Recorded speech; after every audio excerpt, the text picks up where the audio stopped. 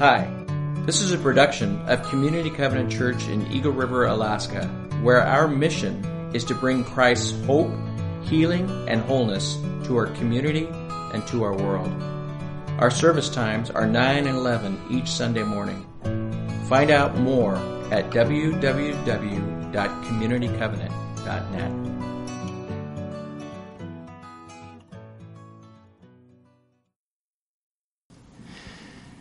Well, we're continuing in our study in 1 Thessalonians verses 1 through 10. I've entitled it, Our Table, a Thanksgiving Recipe. For in those 10 verses, the Apostle Paul, writing to the church and the Thessalonians, he identifies 6 specific things that he gives thanks for as he reflects upon them, and further as you go into the book, as he reflects on his time that he spent with them. And last week, you might recall, as we read through verses 1 through 3, there were 2 things that we discovered, 2 things that Paul identified. Number 1 is that the Thessalonians, as followers of Christ, they were rooted in God's grace and His love. The second thing is that their fellowship, the living out of their faith, was characterized by faith, hope, and love. And for those 2 things, he lifts them up to the Lord, and he gives thanks for those things. As you think about their fellowship, you think about a table. A table in biblical days is a place of fellowship where people would gather. It was a place of great intimacy. It was a place where you would invite those that you would identify with, care about. You'd want to give them a place at the table. And so as Paul is writing and he's thinking about this Thessalonian church, metaphorically, at their table, their recipe included being rooted in God's grace and His love. And their fellowship was characterized by faith, hope, and love. Those were things that they were serving up at their table. Not only for those who were a part of their fellowship, but as we're going to read here in verses 4 through 7, that they literally became an example to all the churches, especially in the area of Greece, Macedonia, northern Greece, Achaia, southern Greece, down the boot heel where Corinth is. Incidentally, that's where he is while he's writing this letter. You might recall, on his second missionary journey, he had gone to Philippi, and had encountered great persecution there. Paul and Silas and Timothy, and they left and they went further north. They went to Thessalonica, and there, as the gospel was being shared again, they met opposition. It was so severe that they were literally run out of town. And those new converts to the way, those who are now following Christ, whether they be Jewish, God-fearers, those are people who were Gentiles, or in this case they are of Greek origin, but they went to the synagogue and they worshiped the God of the Jews without being fully converted to Judaism. Those were God-fearers. And then in the book, in Acts chapter 17, where it recounts the beginning of the church, it says, and not just a few prominent women. These were ladies of influence who came from families of influence in the community. And all of those people that Paul, Timothy, and Silas left behind, they too encountered great persecution. Because when the gospel gets a hold of people's lives and people live the gospel in the fullness that God intends, it changes everything. Not only in the individual's life, in the fellowship of believers that they're a part of, but as in the case of Thessalonica and other places that we read in the book of Acts, that Paul went to and established churches, it literally turned those places upside down. It challenged the values. It challenged the traditions. It challenged the establishment of government. It challenged their understanding of worshiping many different gods. All of those things were challenged. And culture was being literally turned upside down to the point where those who were challenging these new believers at Thessalonica, you know what they said? They said, these people have come here with a message that is literally causing problems wherever they share it because it disrupts the status quo. Brothers and sisters in Christ, I have an admonition for you today. Your faith in Christ is intended to disrupt the status quo of your own life, and the status quo of the world, of the place where God has you. Because He wants to make a difference through you. He wants to change things for the sake of the gospel. Isn't that good news? Man, every single one of us has a reason to get up in the morning, right? It's like Audrey reminded of us. We're called to live bravely because living bravely is a full-time job. Be bold and courageous, the Lord said to Joshua. Right? Okay, so that's what's going on. That's some of the background. And so here we come now. We continue in verses 4 through 7. Now, let me just review them for you. Verse 4 says, "For we know, brothers and sisters, loved by God, that He has chosen you." Okay? We are saved by grace through faith, not of ourselves. We can't manufacture it. We can't make it up. We can't be good enough. Our own efforts fall short. For all have sinned and fall short of the glory of God. That God draws us to Himself through His grace. That we might be recipients of His grace through His Son, Jesus Christ. Okay? And so Paul says, now, we know that you've been chosen by God. It's through God's grace that He has called you to Himself. He's drawn you to Himself through this relationship with His Son, Jesus Christ. Now, what He's going to do as He goes from verse 4 into 5 into 6, He's going to say how He knows that God has called them. Okay? And He's going to identify some very specific things that He says are evidence that their faith is real, it's authentic, they've been called by God. It's not through any effort of their own, or it's not been manufactured. It is a work of God's grace in their life. Now, it's important. As we refer to the Thessalonians, this letter was written first to the whole community, to the church. Now, the church is made up of individual believers, and so the message to the whole church has application in individual lives. But the focus here is on the life of the believing community. And so often what we do is we privatize our faith. We take the words of Scripture that were intended for the whole of the believing community, we privatize it, we make it our own, and we use that as an excuse not to be a part of the believing community. Right? I can worship God. I can follow Jesus on my own. I don't need to be a part of the church. Wrong. That's not what Scripture says. You can do that if you choose to, but if you do, know this.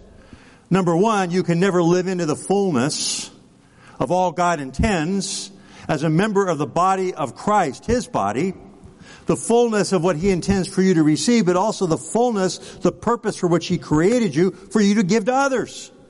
And so in a sense, you are living your Christian life on low octane. And you're not fulfilling the purpose that God has for you and the reason He called you to Himself. Not only for your sake, but for the sake of others, okay? We need each other. We need each other to be a part of the body of Christ. For our own sake and for the sake of those that God ministers to through us. And if any member of the body is missing, what do we know? We know that the whole body hurts. Okay? So this letter is written to the whole body. But it has, of course, individual application. So, he says, "For we know, brothers and sisters, loved by God, that He has chosen you. Why? Verse 5, because our gospel came to you not simply with words, but with power, with the Holy Spirit, and with deep conviction. When I think of another verse that would reflect what Paul's trying to say, it's something he wrote to the Romans in Romans chapter 15, verses 18 through 19. If we bring that passage up, Tobin, there it is. Listen to what Paul writes to the Romans. He says, I will not venture to speak of anything except what Christ has accomplished through me in leading the Gentiles to obey God by what I have said and done, by the power of signs and wonders through the power of the Holy Spirit. And so what Paul is saying is, I didn't come to you merely with human philosophy, and I didn't muster up ideas of my own or share this in my own strength or my own eloquence. In fact, other places in Scripture, Paul says, I'm not an eloquent speaker. I'm a weak person. I really don't compare to some of the better speakers of my day. Okay? But he did come with something else. With the power of the Holy Spirit. We in the Covenant Church celebrate a conscious dependence on the Holy Spirit. We recognize that in order to live the Christian life, we need to be connected. We need to submit to the work of the Spirit in our life. We need to plug in and stay plugged in. We can't do it on our own. We can't muster it on our own. We can't possibly live, as Audrey reminded us today, with bravery for Christ being a full-time job in our own strength. We need that connection and yielding to the Holy Spirit in our life.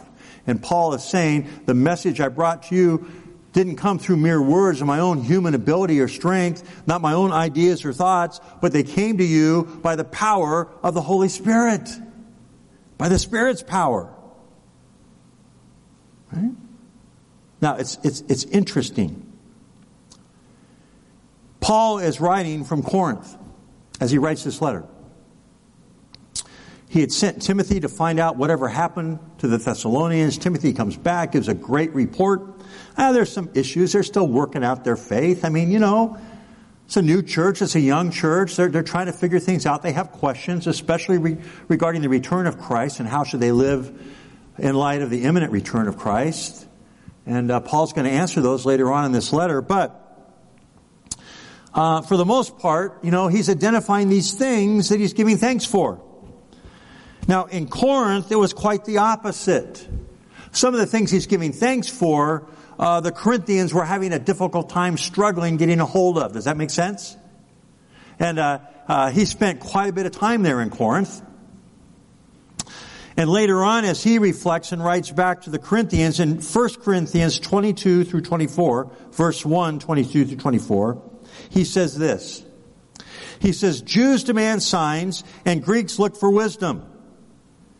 But we, Paul says, preach Christ crucified, a stumbling block to the Jews and foolishness to the Gentiles, but to those whom God has called, both Jews and Greeks, Christ the power of God and the wisdom of God.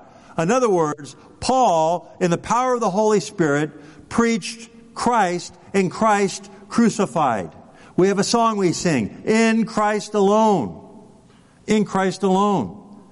But the Corinthians had a difficult time receiving that because there were all these other influences within culture. Corinth, not unlike Thessalonica, was a major city. It had a large population. It was a place of trade and commerce, and people from all over the world came and went through those cities. But the people at Corinth, where Paul is writing the letter to the Thessalonians, I can only imagine he's thinking about his ministry in Corinth and saying, man, this is great news about the Thessalonians. I wish the Corinthians would live like this. Right? Which is why later on in verse 7 he says, you are a witness to the people in Achaia, the province of Achaia. That's where Corinth is. You become a witness, an example, a role model to them. But here's the point. They were so tossed about by the wind and the waves of culture and the influences of government, of religion, of other cultural influences, that they didn't fully receive the gospel on its own terms. They were a group, they were a church that were tossed about by all the influences around them. In fact, in 2 Corinthians, chapter 11, verse 4, he says this to them: "You happily put up with whatever anyone tells you. Even if they preach a different Jesus than the one we preach, or a different kind of spirit than the one you received, or a different kind of gospel than the one you believed." You put up with these things, Corinthians. You let these things influence your walk with Jesus. It should not be that way. Now, is it any reason, as Paul is reflecting as he's writing to the Thessalonians in his present culture where he is in Corinth, right? He's encountering these things. No wonder he's thankful for the Thessalonians. No wonder he begins his letter to them identifying 6 things that he's thankful for. Each of those things, coincidentally, the Corinthians, while he's ministering to them, are having a hard time grasping and getting a hold of. But not the Thessalonians. Okay? It's like this.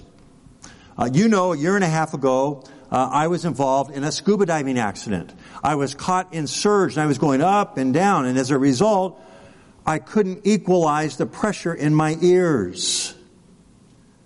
Because in order to equalize, you have to remain at one depth long enough to clear and equalize your ears. But if you're going up and down and up and down, you can't equalize. And as a result, I had a real serious inner ear injury.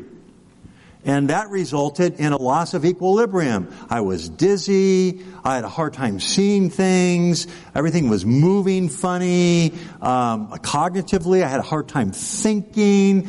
Not to mention a partial loss of hearing and then constant ringing in my ear. Right? It was a real distraction. And they had to do a surgery to try to correct it. But perhaps the thing that bugs me the most is that there's a nerve that runs underneath your ear and it goes into your mouth. And it literally affects 1/3 of your taste in your tongue. Okay? That nerve has been permanently damaged. So, getting back to Lori's cooking, it all comes back, right? To food. She cooks these marvelous things, and I taste them, and it's like something that's supposed to be spicy is sweet. If it's supposed to be sweet, it's spicy, or it just tastes bad. It's just like, ugh. To the point where I just don't really enjoy eating that much anymore. Most of the time, things don't taste the way they should, or the way the recipe intends. So, what do? I add things to it. I add salt, I'll add sugar, I'll add this, I'll add that, I'll add spice. Anything to give me some flavor. Okay?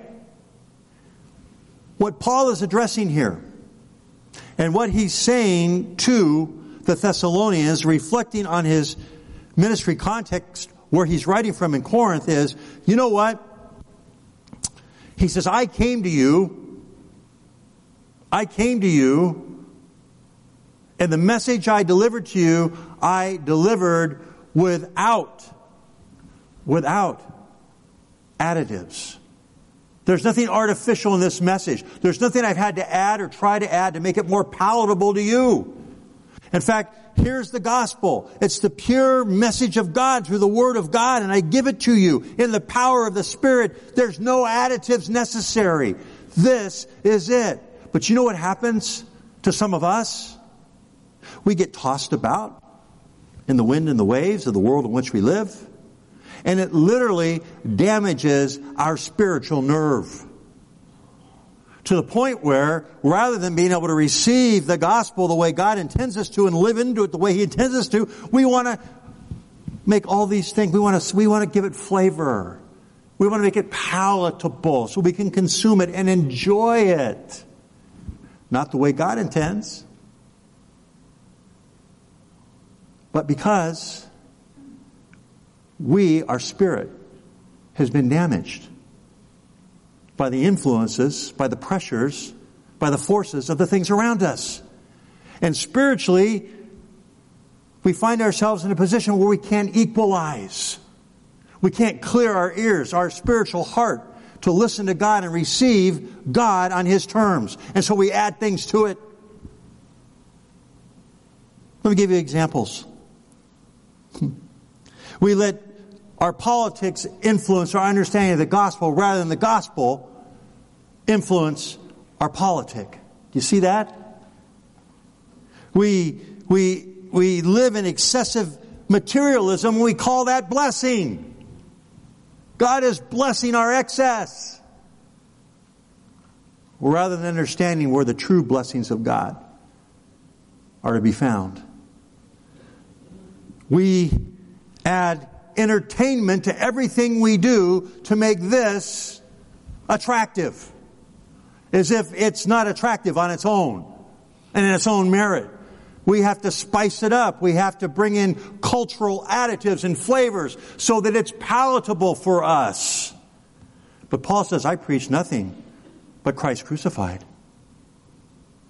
Right? We constantly have to entertain ourselves. And we camouflage the gospel in entertainment so that people will receive it. The problem is, when they receive it that way, they're not receiving the pure gospel.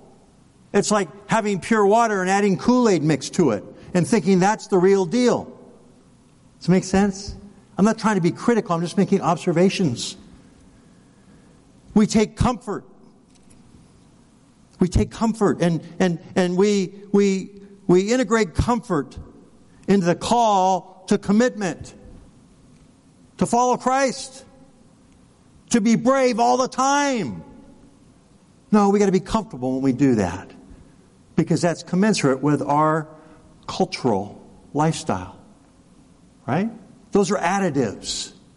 And we are no different than the people in Corinth or the people who first received the gospel. They wanted to bring flavoring and additives to make the gospel more palatable. Finally, we confuse the voice of culture for the word of God. And I'm telling you, they're not the same. Okay?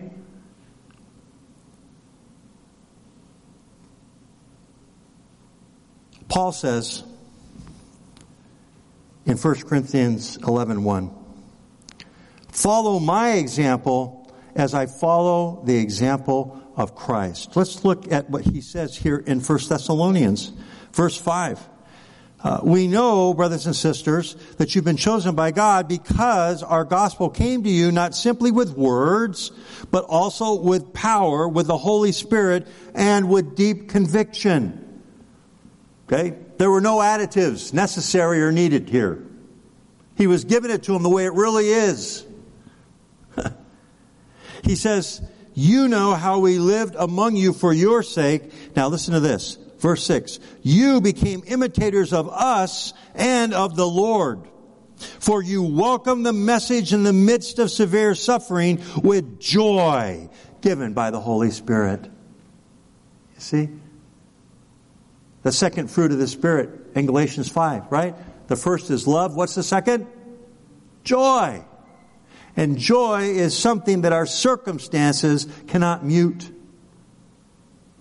And that's a sign of authenticity, of a life that is being led and filled by the Spirit of God, is the joy, even in the midst of hardship. He says, you, in spite of your difficulty, in spite of the persecution, in spite of the adversity and the challenges that you saw we had, you've taken them on from yourself, and you've not only taken them on, but you're joyful. Because they imitated Him as He imitated Christ. Do you see that? Now, 1 Timothy 1:8. He writes to Timothy, who, by the way, is with him on this missionary journey. Later on, he's writing to Timothy. He says, so do not be ashamed of the testimony about our Lord, or me, His prisoner. Rather, join me in suffering for the gospel by the power of God. Do you see the authenticity there? You're going to live for the gospel. You're going to be brave in the world. You're going to suffer for the gospel. It has to be by the power of God. You can't do it in your own strength. In your own strength, you're going to want to bring additives to it to make it more palatable, to make it more comfortable, to make it more entertaining, to make it more acceptable, to make it more congruent with the culture around you. But he says, no, join me in this by the power of the Holy Spirit. That's all you need. You don't need these other things. They're distractions. They mute the taste and the power of the pure and true gospel in your life. And then we read Acts 1:8. But you will receive power. Jesus said this. When the Holy Spirit comes on you, and you will be my witnesses in Jerusalem, and all Judea and Samaria, and to the ends of the earth. Okay? To Alaska. Right? That's the ends of the earth. Where Jesus was when he said this.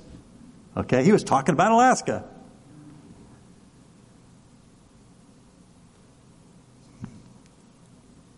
You see, there's no substitute. There's no substitute for the gospel and for the power to live into it, to witness to it, to suffer for it, the power that comes from the Holy Spirit. We don't need additives.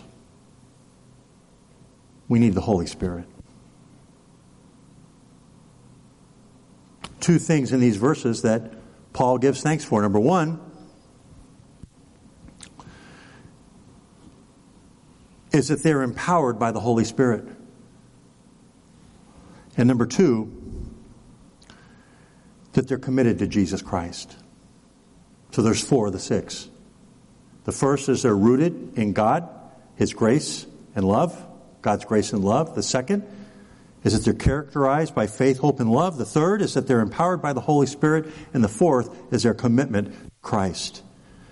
And each of those things that he observes begs questions that we have to ask ourselves. Number one, is our church, am I empowered by the Holy Spirit? Or are we trying to live the faith every day by substituting the power of the Spirit with additives that aren't necessary? Is our church, number two, am I committed to Jesus Christ? Committed to living bravely in the world for Him. You know why? To live bravely for Christ is a full-time job. It just is. And then finally, a third question I think this scripture invites us to ask of ourselves. Am I convinced that life apart from God and His saving work in Christ is counterfeit? It's not the real deal. You see what Paul ends up saying here in verse 7. And so you became a model. Because of your commitment to Christ, because of your empowerment of the Holy Spirit, you became a model to all the believers in Macedonia and Achaia. You became a model. You became a model. My hope and my prayer is that we at Community Covenant will be a church that is rooted in God's grace and love, that is characterized by faith, hope, and love, that is empowered by the Holy Spirit and has a commitment to Christ. And that we together would encourage each other and recognize this, that life outside, life apart from God and His saving work in Jesus Christ, it's counterfeit. It's not the real deal. It's not what He's called us to live. As the worship team comes forward, let's pray. Father, we thank You for Your word. We thank You, Father, for Your Holy Spirit, and God, forgive us when we substitute we add things to our faith as substitute for you and the presence of your Spirit in our lives. God, our desire is that we would be a church empowered by your Spirit and fully committed to Christ. Lord, that we would recognize the signs of counterfeit faith and that we would not settle for anything less than the life in your Spirit, the life that you intend for us to live. So that like Audrey, we might recognize that we have all that we need in your Spirit. You've given us everything to live confidently and boldly and bravely in the world for you. Lord, would you repair our spiritual nerve that we might taste and see that you are good and enjoy life in Christ as you intend. We pray this and we ask it in the name of our risen Savior, Jesus Christ. Amen.